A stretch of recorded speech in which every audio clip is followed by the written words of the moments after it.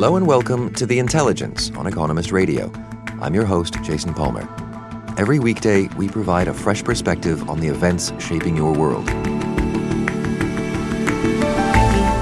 A shooting inside Canada's Parliament in 2014 sparked a national debate about gun ownership that's still intensifying. As medical professionals stage protests calling for stricter gun laws, we examine how the discussion has similarities to the fight about guns across the border in America. And many governments are starting to require businesses to report their gender pay gap, how much less women are paid than men for similar work. It's becoming clearer just how much parenthood matters to that calculation. We have a listen to the data.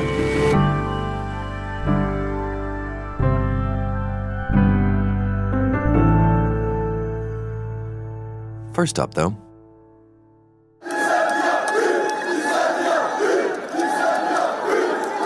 this week, Algerians flooded into the streets to celebrate a moment that was unthinkable 2 months ago. After 2 decades in power, 82-year-old Abdelaziz Bouteflika resigned as the country's leader. The news followed almost daily protests by hundreds of thousands, which began in February. Years of corruption and mismanagement have left the oil and gas-rich country with a big deficit and 1.4 million people unemployed. But it's been a long time since Mr. Bouteflika actually led the country. He suffered a stroke in 2013 and has been an invalid ever since. It's a clique of military leaders and oligarchs, widely known as Le Pouvoir, that's really calling the shots. Further protests are expected tomorrow, with Algerians now demanding the removal of Le Pouvoir. On April 2nd, Abdelaziz Bouteflika handed his letter of resignation to the head of the Constitutional Committee, and it was a rather sad scene, actually. Roger McShane is our Middle East editor. You normally see Bouteflika dressed in nice three-piece suits. In this case, he was dressed only in a robe, sort of looked like an old man who was woken up in the middle of the night and could barely even hand the letter to the head of the Constitutional Committee. Who is Mr. Bouteflika? Well, Bouteflika is a member of the old guard. He was actually passed over once for the presidency in the 1970s, but was given the job 2 decades ago. And what he's most known for is leading Algeria out of a very dark period. Starting around 1991, it fell into a bloody civil war that took the lives of around 200,000 people. And Algerians really credit Bouteflika with bringing the country out of that. But since then, he's kept the country closed off to foreigners and foreign investment. He hasn't reformed the economy. He rules with a cabal of oligarchs and generals, which is commonly known as les pouvoirs, or the power. And they really keep a tight grip on things. They restrict political speech. They don't allow for free media. It's even illegal, nominally at least, to gather in large crowds. And in 2013, he suffered a debilitating stroke, which left him unable to walk and unable to speak, really. And since then, real power has really been in the hands of those generals and businessmen and a few politicians. So he's been in power for 2 decades, 6 years of that time arguably unable to rule. Why is he being pushed out of power now? Well, I think people got fed up with the idea of this doddering old man at the head of the country. I mean, the country's not doing all that well. Unemployment is around 12%. The economy could be doing a lot better than it is. I mean, Algeria is rich in oil and gas. And people just got fed up with this absurd farce of having an invalid as their president. So this is just the will of the people being expressed then? Yes, certainly tens of thousands of people, hundreds of thousands of people even have come out into the streets to demand Bouteflika's resignation. At the same time, you could say he was also pushed out by other members of Les Pouvoirs, especially the army chief Ahmed Gaid Salah. And some people see this as a sort of preemptive strike by the general against other members of Les Pouvoirs, sort of an attempt for the army to remain the arbiter of Algerian political life. But all of this has precipitated an election, a change of leadership in one way or another. I mean, where does this leave the country politically? There's meant to be an election in 90 days. I mean, that's the way forward according to the Constitution. We'll see if that actually happens. The opposition is in no state, really, to mount an effective campaign they're not all that united. The people who come out for protests, some are liberals, some are Islamists, some are trade unionists. What they actually agree on, apart from wanting Bouteflika to go, is not exactly clear. Well, if this sort of power behind the throne still has the upper hand, and Mr. Bouteflika simply disappears from the scene, and the opposition is messy and disorganized, will an election change anything? I mean, that's really the question, right? And Algeria, as much as it seems like this is the end of something, this is really the beginning of the real battle for Algeria, and this is when I think things get quite risky, because you have the protesters moving closer to the real centers of power, and you have the people in power now struggling to maintain their grip and also struggling to come out on top within their sort of the ruling cabal. Then you have the protesters who can't seem to agree on much. And it's not really clear how they move forward or how they organize or how they choose a leader to represent them when free and fair elections actually are held, if they are held. So there's all this unrest and protest, which we're expecting to see again this week. Amid all this, do you think the situation is stable? Do you worry about how things play out from now? You have the generals and the ruling officials warning of bloodshed, but it's telling that only they are warning of potential violence. The protesters have stayed remarkably peaceful during all of this, and I think they will continue to do so. So, look, this country has hundreds of thousands of people coming out into the street every week. It'd be tough to call it stable, but I think it's unlikely that it would slide back into civil war. There are enough people in the country who remember how bad the civil war was, and I don't think they will let Algeria slide back into that type of violence. So what about outside Algeria, in the region, in the world more generally? How important is this moment? It's important. I mean, the West sees Algeria as many things, but one of them is as an ally in the war on terrorism, and they'd obviously like that to continue. It's also an exporter of oil and gas, mostly to Europe, and so they don't want to see that get cut off. And then Algeria in the region is important. This is a region that has been buffeted by revolution within the past decade, and so other leaders look to Algeria, and some of them perhaps think, this could happen at home.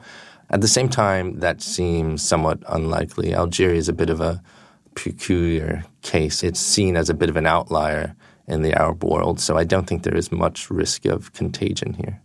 What do you think ought to happen to kind of bring things back to an even keel? How do you think things should play out from here? Well, I think what you need to see is probably a caretaker government oversee a process that moves Algeria to a much more open system. And the first step in that process is probably a national conference, because you really need to get all of the different groups within the opposition together to talk things over and to figure out exactly what system works. The first step really is the opposition needs to come up with someone who speaks for them and who can negotiate a sort of way out of this with the old guard. Roger, thanks for your time. My pleasure.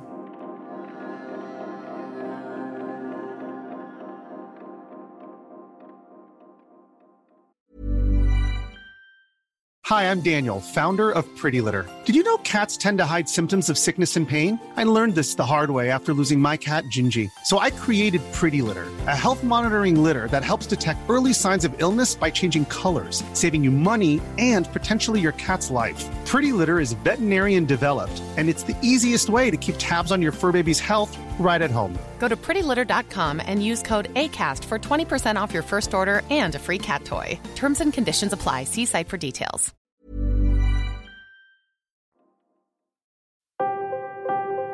After the tragedy of the shootings in New Zealand, Prime Minister Jacinda Ardern moved quickly to change the country's gun laws. Today I'm announcing that New Zealand will ban all military-style semi-automatic weapons. We will also ban all assault rifles. In short, every semi-automatic weapon used in the terrorist attack on Friday will be banned in this country. Elsewhere, such legislation is more problematic to introduce, and not just in America. Its neighbor to the north is not a country known for gun violence, but a controversy over handgun ownership has been playing out across Canada. This week, an organization made up of trauma surgeons, emergency room physicians, nurses, paramedics, and other health staff held small-scale protests in cities across the country. They're one of many groups calling on the government to enact a complete ban on handguns and assault weapons.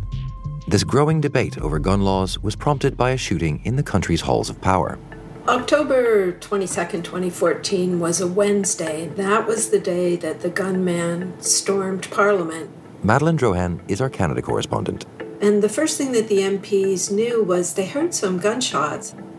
They thought it was construction going on the center block of the Parliament buildings, and it wasn't until there was return fire by the security guards and by the police that they realized that Parliament was under attack. They were in a corridor, and at first they realized that they were actually closer to the gunfire, so they reversed course and they ran away to offices nearby where they holed up, and the whole place was in lockdown for 5 or 6 hours. The gunman had killed a soldier on his way into the building. None of the parliamentarians was hurt. The attack started a conversation in Canadian politics that has been intensifying. The debate has gained urgency now because there have been several shooting incidents since 2014. The one that really brought this to prominence was last summer in Toronto. There was a gunman who went out on a shooting spree, and he wounded something like 13 people, and he killed an 18-year-old and a 10-year-old. And that was followed up by the City Council in Toronto saying that it would ask the federal government for a complete handgun ban in Toronto, and then Montreal followed that up. So that really sort of picked up the pace of the discussion about guns in Canada and handguns in particular. As in America, the issue is deeply divisive. Among those opposing changes to gun laws, one of the members of Parliament who was forced to run for safety in the 2014 shooting. Anyhow, thank you for calling me back. I know You've been very outspoken on this. I know you've got an e-petition. I was just looking on the site. One of the Conservative politicians that left their caucus room was Michelle Rempel, who's a young MP from Alberta. Right, like I was in the House of Commons. I was actually sort of pushed out into the gunfire and the incident that happened here in October 2014. And she told me she was very affected by everything that had gone on. And it was deeply disturbing to me. It deeply affected me, and I remember. And so she decided to talk to friends and get some counseling in that. And she said one of her friends said to her a remark that really sort of hit home. And she said, Michelle, this never would have happened if people weren't allowed to own guns in Canada, or if there was stricter firearms legislation. And, I really took that to heart. And this is why I went through the whole process of learning about how firearms are regulated in Canada, because as a legislator, I wanted... So she reviewed all the regulations about gun ownership in Canada, and she came to sort of a surprising conclusion. She decided Canada had quite tight gun regulations. And not only that, she decided to go out and purchase her own handgun for target practice. And that made her go through the entire process, which lasted almost a year, she said, between when she applied and when she'd finished all the background checks, the tests, and when she actually got her gun. She's become one of the most prominent advocates for gun ownership in Canada. It's a very counterintuitive response for someone who, faced a life or death situation. Is she being taken seriously as an advocate in this role? What do people make of that? Well, she is being taken seriously, although certainly not everyone agrees with her. You will find in Canada that the gun owners, many of them tend to be rural residents, and that's in fact where the Conservative Party is also very strong. On the other side of the divide, though, are the mainly urban residents, and they're really against gun ownership. So they take her seriously, but they don't agree with her. Well, enacting bans of that sort, and even talk of a federal ban, is something that certainly wouldn't get anywhere in America. What does the gun debate look like in Canada as compared to the States? Well, there are several important differences and then some parallels. Now, the differences are that the Canadian Constitution does not have any right to bear arms. The other thing is that comes up frequently in the American debate is this right to self-defense. In Canada, there is no right to self-defense using a gun. Now, the similarities are, in both places, you'll see this sort of rural-urban divide where farmers who live in isolated areas would like to have a gun, and not just for self-defense, of course, but to kill predators and pests. So they don't get really why the people in the cities are against all guns. And as for the Liberal Prime Minister, Justin Trudeau, where does he stand on the issue? He hasn't really disclosed exactly where he stands, and this is on the handgun ban. After the shooting in Toronto and the requests by the cities for handgun bans, he asked one of his ministers to look into it. Now, that minister has been consulting across Canada and will, at the end of those consultations, he'll make a recommendation to the government, and then that's when we'll see what Mr. Trudeau really believes should be done. Right. And there's a general election in Canada later this year. Will it be a big campaign issue? Will that report come out before or the election, or do we know? Guns will be part of the election debate in Canada. It very much depends what happens before then, as you mentioned the report. So if the government makes a decision one way or another, that will raise the gun debate in prominence during the election campaign. So will, though, any other shooting that takes place, and I would say in Canada and the U.S., because every time there's a big incident in the U.S., that makes it into all the Canadian papers as well, and it revives the debate again. So if, unfortunately, there is another big shooting in the U.S. or Canada, then the campaign will feature gun rights for sure.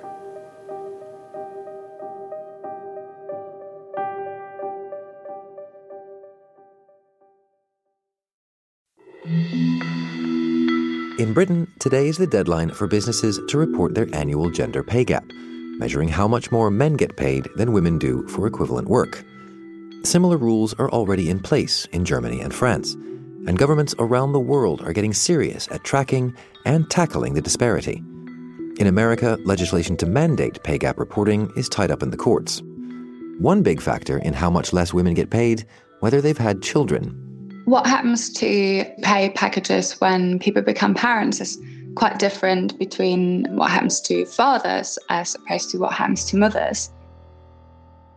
Marie Seger is a data journalist at The Economist, and she's got a novel way of sharing her notes. So mothers are known to suffer from what we call the motherhood penalty, meaning their earnings decrease, for example, because they choose to work fewer hours, or they choose to work not at all, but also because their earnings decrease because they choose to work different jobs. For example, they try to find a job that isn't quite as demanding and gives them more time for childcare, and that might mean taking a pay cut as well. And so what sort of conditions affect the size of the motherhood penalty? The size of the motherhood penalty differs in different countries. So public policies generally affect the motherhood penalty quite a lot. For example, in Sweden, they have really good paternity leave. And the way it works there is that if fathers don't take the paternity leave, then it doesn't automatically go to the mother. They can only take it as a couple if the father takes it, which means that a lot of Swedish fathers actually take paternity leave. And then another thing is that studies have found that the motherhood penalty is bigger for mothers whose own mother was a stay-at-home mother when they were children. So it's kind of about both personal histories and public policy stuff. Yes, and I can show you these differences. Show me, you say? This node represents the average salary of a Swedish father-to-be 1 year before having a child. Each following lower node represents a drop of 1%. After 5 years, the average father's salary has gone back up to its pre-child level and beyond. And so what about Swedish mothers? How does the motherhood penalty look for them? So in Sweden, after 10 years, a mother's salary goes from here to here. That's a drop of 27%. Which sounds like a lot. I mean, how does that compare to other countries that might have different policies? Well, British mothers earn 44% less than before they had a child.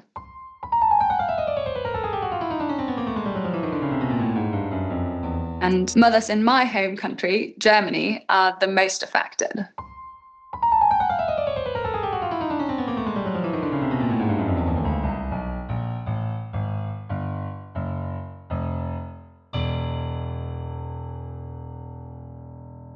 Wow, so Germany really hits some low notes. Marie, thanks very much for sounding this out with us. Thank you, Jason. Thanks for having me.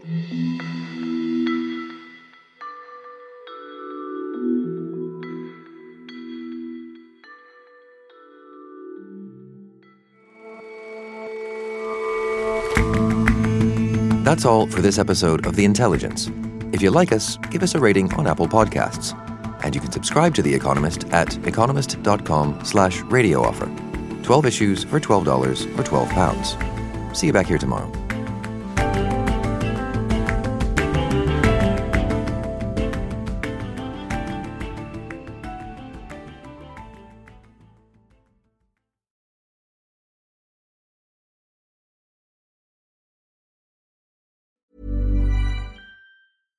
When you make decisions for your company, you look for the no-brainers. And if you have a lot of mailing to do, Stamps.com is the ultimate no-brainer. It streamlines your processes to make your business more efficient, which makes you less busy. Mail checks, invoices, legal documents, and everything you need to keep your business running with Stamps.com. Seamlessly connect with every major marketplace and shopping cart. Schedule package pickups and see your cheapest and fastest shipping options from different carriers, with rates up to 89% off USPS and UPS rates. And with the Stamps.com mobile app, you can take care of mailing and shipping wherever you are. Make the same no-brainer decision as over 1 million other businesses with Stamps.com. Sign up with code PROGRAM for a 4-week trial, plus free postage and a free digital scale. No long-term commitments or contracts. That's Stamps.com. Code PROGRAM.